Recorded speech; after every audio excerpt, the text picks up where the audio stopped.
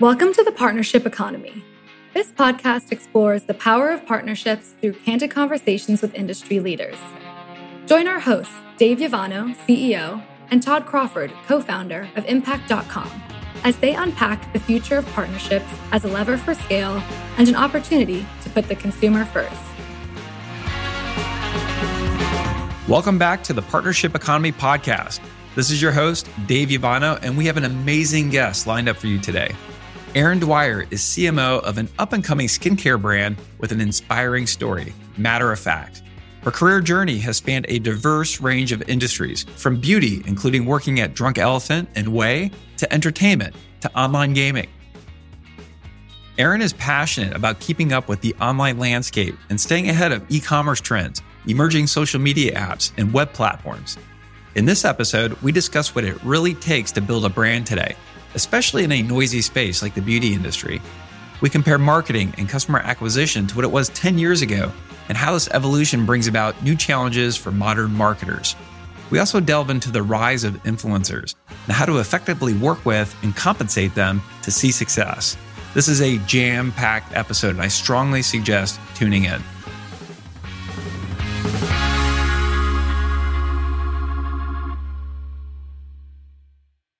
Today, I have the pleasure of chatting with Erin Dwyer, CMO of Matter of Fact. Erin, how are you doing today? I'm wonderful. Thanks for having me, Dave. Awesome. We're going to unpack who Matter of Fact is here in just a minute, but I thought we can maybe start with you telling the audience a little bit about yourself and how you got to where you are as CMO of an up-and-coming skincare company. Sure. I have an unusual background, but a fun one, I think. I started in advertising and general marketing at big agencies like DDB, J. Walter Thompson. And then I kind of pivoted over into digital for a while. I'd heard the internet was going to stick around and some mentors told me to get involved. So I got into digital, and then I've been in the beauty industry for the last 8 years. Before that, I was in everything from video games, technology, online gambling, and online gaming. And now I found my way to the beauty industry 8 years ago, and I'm so happy to be a part of this community. I got to ask you this question because I understand you used to be a professional dancer. Did that have anything with you getting into beauty? I love that. Yes, there was definitely a whole other part of my life where I was in a couple of professional dance companies. I actually did marketing for a couple of those dance companies. I love it. So you've had some incredible experience at a very diverse set of companies. Was there a common thread between entertainment, gaming, beauty, dancing that you discovered? I think passion's a key component there. You have to have a lot of passion to do what we do. But I think also the consumer base is extremely passionate. And so when you look at video games and people who play video games, that's a very strong community. It's very passion-based, love and hate-based. You have the same in entertainment. People become these ultra fans of whether it's TV shows or entertainment, such as movies, music. And then you have the same thing in the beauty industry. People are extremely passionate. So I love finding passionate consumers and harnessing that to build community and advocacy. And then the other thread of all those industries is they've always kind of been on the cutting edge of innovation and pushing things forward. So whether that be adopting new things like when social media came out, or even the internet, when online gambling happened, they were the first to do an only online business model. So being in parts of industries that are willing to kind of challenge, press forward, and innovate has always been a little bit of a thread for me. That's great. So it sounds like, your current role and the timing of this conversation fits perfectly in with acquiring new, passionate consumers. I think people are doing a lot of research now before they're buying products online, for example. I know that Matter of Fact just launched in Sephora. Could you tell our audience just a little bit more about Matter of Fact as a company, what it's all about? Yeah, absolutely. So one of the reasons I chose to come to Matter of Fact was the passion of our founder and his unrelenting dedication and commitment to making products that are innovative. So again, passion and innovation was at the heart of this brand and at him when I met him. And so it just was very serendipitous. So Matter of Fact was created out of Paul's own needs. He's our founder and formulator and CEO, Paul Beck. And he is the child of Korean immigrants who came to America with a big dream and worked really hard for his family to have a life here. And that led him to have a lot of time to make things and be home and solve puzzles. And he is just a highly, highly intelligent person with an amazing heart. He was also one of very few Asian Americans in where he grew up. And so when he was introduced to K-pop, he got really excited and he fell in love with K-pop and was like, I want to be a K-pop star. Of course, the child of parents who just came to America, were like, maybe go to college first. And so he didn't just go to college. He got himself a full ride to Harvard and still put his demo tape on VHS to the different recording labels in Korea. And after getting an internship over there so he could afford his housing because he didn't have enough money for housing, he got picked up for a record deal. And then sometimes when your passions become your reality, and I can say the same thing happened for me when I was dancing, you see things from a different light. And so he became a K-pop star, but then he experienced the real image conscious nature of that industry. And he had very acne prone and oily skin. And the need for him to be perfect by the labels was a lot. It was intense. And he was going to dermatologists. He was trying all kinds of things. And he was always finding that it wasn't one or the other. Either his acne was gone, but his skin was red, irritated, and painful, or he had these terrible breakouts. He's like, there has to be a better way. So being the puzzle solver he is, he started doing his own research. He got on forums. He met his mentors that way. He built his own frameworks for how to deliver the most researched and effective ingredients. He saw that most of the ways it was being done was inefficient. And so he now has over 10 patents that he's written. And here we are. It's an incredibly inspirational story. But, just understanding that challenge as a relatively new brand, really would love to discuss what it takes to really build a brand today, right? It's a very noisy, very crowded space, especially in beauty. What are your current priorities as CMO? What are you focused on right now? Great question. It's hard. Building today is very different than a decade ago, but that's also what's fun about it, is because you have to keep iterating and changing. It's one of the reasons I stay in industries like this. So right now we're in test, learn, deploy mode. We are very much in a, let's try it, let's get some information and then decide to double down on it or try something else, because there isn't a playbook for the way that the world is right now. I think we're building that playbook and it'll last for a little while, but we've been through so much change over the last 5 years that you have to kind of build it for yourself. We're also in a stage, so each company goes through a variety of needs from a marketing perspective. $0 to $5 million is one phase, 5 to 20 million is another, 20 to 100 million is another. Your marketing needs in what gets you to those milestones is very different in each of them.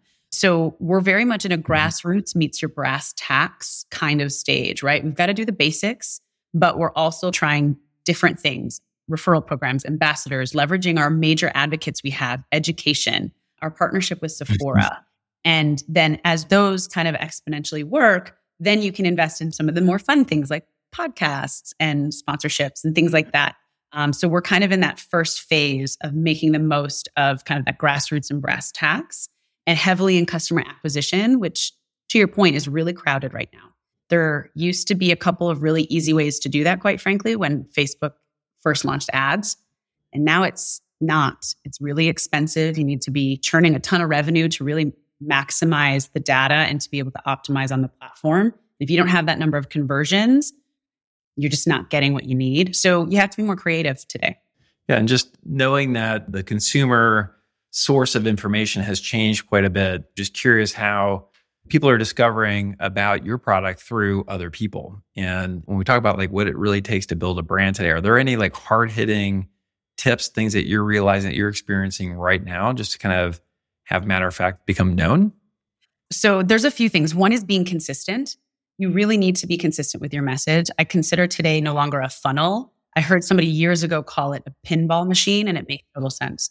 You don't know where your consumer is going to hear your message, whether it's an influencer from your channel, from a press outlet, an affiliate person, a podcast. So you have to be very consistent so that no matter where they bump you before they end up down the conversion hole, you have to make sure that wherever they're touching that and wherever they're bouncing, it's a consistent message. And the other piece of that is you have to have an incredible differentiated product that you can prove, especially in our industry, works. I think the consumer is highly educated today, and you have to build trust. And that's done by having other people like influencers talk about your brand, ambassadors, but also you being able to back that up. That's one of the things I respect deeply about Paul is from the beginning, he's done more clinical research on the products and on the products on actual people than I've ever seen before. We do it for every single product to make sure that it does what we say it will do, and that we know that people will have the results that we're expecting and hoping for them. I couldn't agree more. And I think that really hits the nail on the head and what I was hoping to hear, that, because consumers are sharing their experiences much more broadly, whether they're compensated for their stories or not, people are talking about brands. I think brands need to realize that and embrace that find ways to draw alliances with those sources of commercial information. Ultimately, all these factors benefit the end consumer because they're demanding higher quality products, higher quality marketing, but ultimately it's better products, a better product experience. So in that vein, when you think about, you've been doing marketing for a long time, think about customer acquisition and marketing today relative to, call it 10, 15 years ago, where there wasn't as much of a source of truth out there about products, not the way that it is today. Like, when I think of the journey of a platform like YouTube, for example, the way we're using YouTube now to source reviews and other people's experiences with products is very different than it was 10 years ago. So what's it like today? The challenges marketing, call it 10, 15 years ago to now. What are the biggest changes that you've encountered? There's so many, because one is that I think is an interesting evolution I've noticed is 10, 15 years ago, metrics and analytics were kind of like a dorky thing. And I worked in direct mail, so I got early access to understanding cluster testing and KPIs and audience segmentation. And then I remember being in entertainment and no one really talking about KPIs, right? You were still doing kind of these print things and billboards and TV buys with limited accountability. And now it's almost, we've overcorrected. We're almost addicted to metrics. Like, it's hard to, as a marketer today, to be like, I want to do this thing without being able to say, I'm going to get X, Y, and Z. I'm going to be able to prove it to you in this many days or weeks. Where marketing used to be a mix. And I think we actually have to figure out that balance again, because the way we built brands before was with a little bit of trust in upper funnel, things that weren't going to just immediately churn out KPIs, and creating custom KPIs for that. So saying, okay, guys, we're doing this, but we're not trying to make money. It's just an awareness play. So let's just look really hard at impression reach and quality of the traffic we get. If we make everything about conversion or adoption, we're really kind of choking out the brand development. Another piece that I think has changed a lot is that there was the digital transformation moment. So again, adoption into digital, whether that be performance marketing, social media, all of that initially was slow. And then we went through a really good adoption, I would say around 2014 to about 2020. Those 6 years were great. Then we had the pandemic.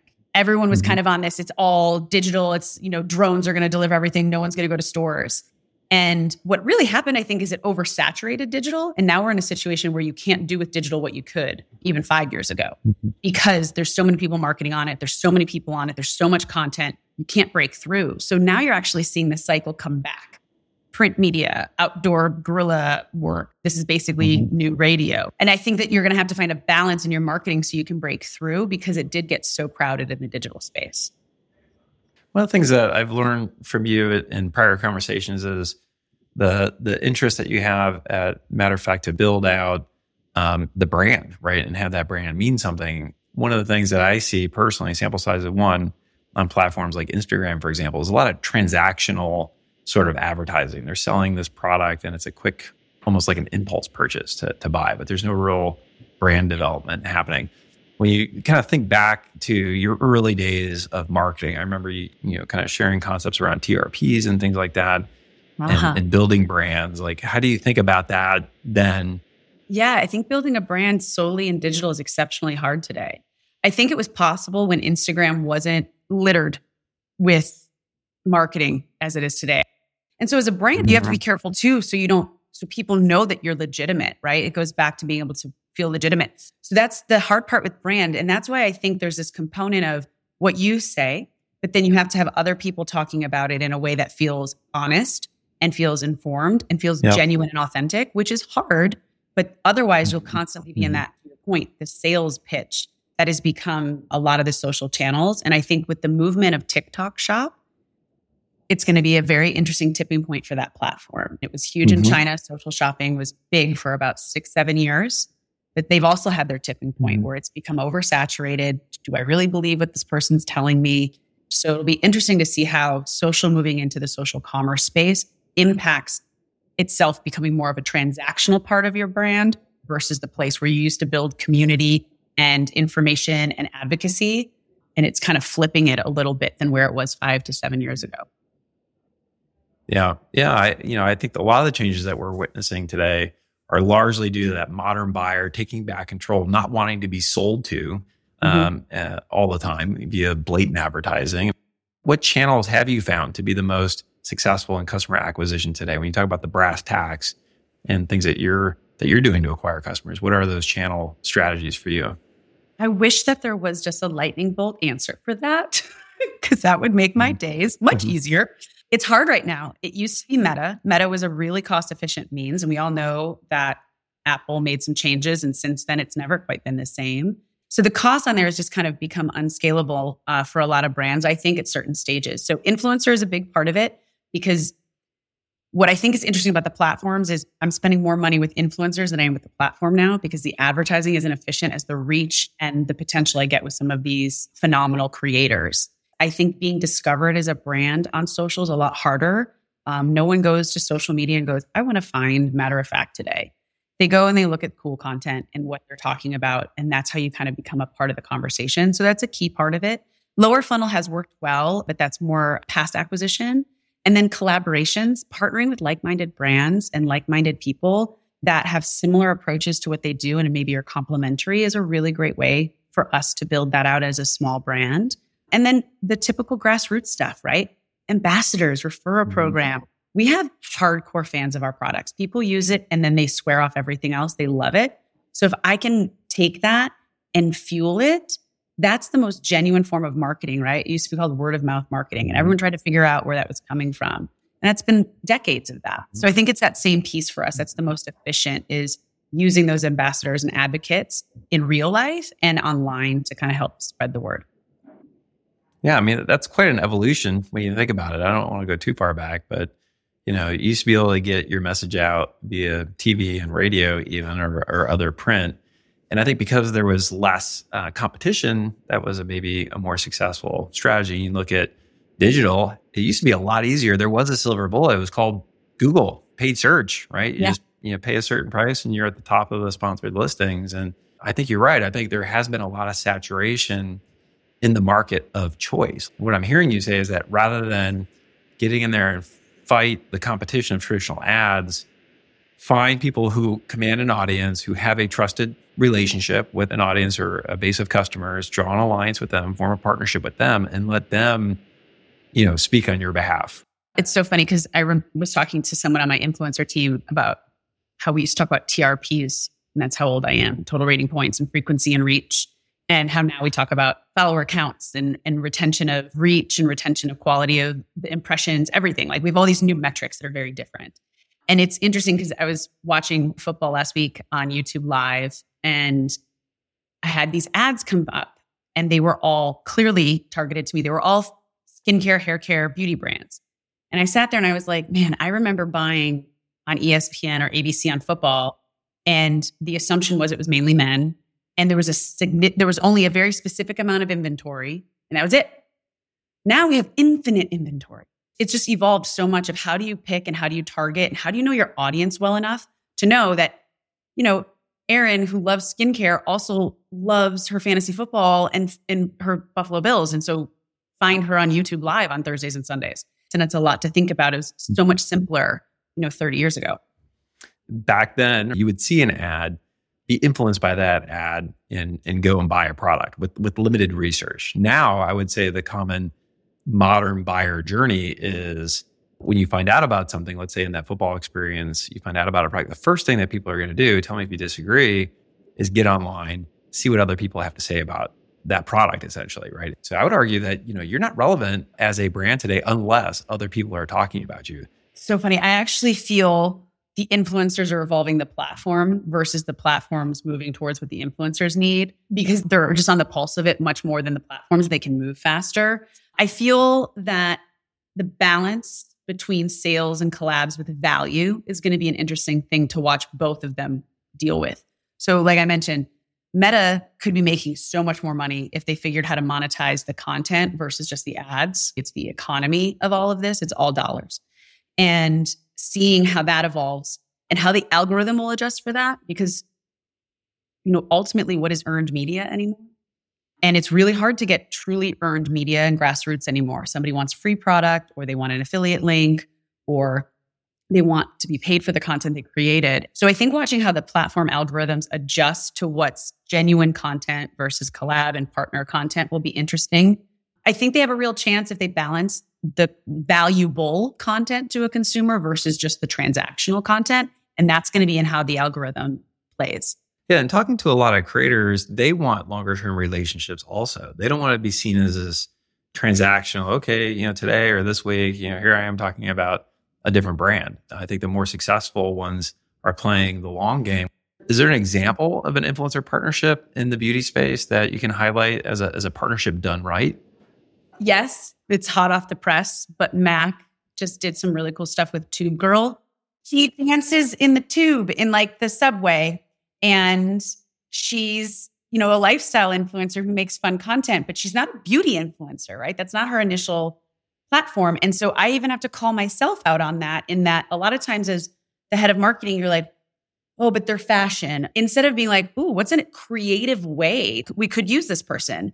And they loved her content. They loved that she was creative expression, which aligns so perfectly with the Mac brand. It's all about creative expression, has been from the beginning. Again, consistency. And so they reached out to her and she made a video, but then they had her walk on the runway at one of their shows recently. So they also took it from online to offline, and they've made it also beneficial to her. She's now just not Tube Girl. She's Tube Girl who's walked in a show and has Mac and has done a beauty thing and can kind of bend and has that flexibility. So it's mutually beneficial. So I thought that one was really amazing. And I've been a fan of Mac on a lot of levels, and they've stayed so true to themselves over the years. And it shows in those kind of activations. And it was fun. That was fun.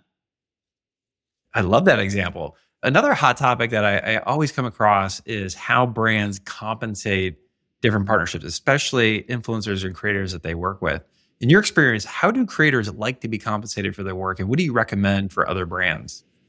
It really depends on the creator and the brand and the stage of the relationship. I think in the beginning, most creators are going to look for some sort of commitment, some sort of transactional experience. But as they get to know you and you can build that relationship, you can expand it. There are some that know their lane, though. There are some that are like, I sell product really well and I want a cut of that. I'll make more selling in a cut of it than I will if you pay me per post or per video. And so I think it's about having an open dialogue, just like you have to about the type of approach to content and what they're going to make, about what serves your business and serves them, knowing how their quote unquote economy works.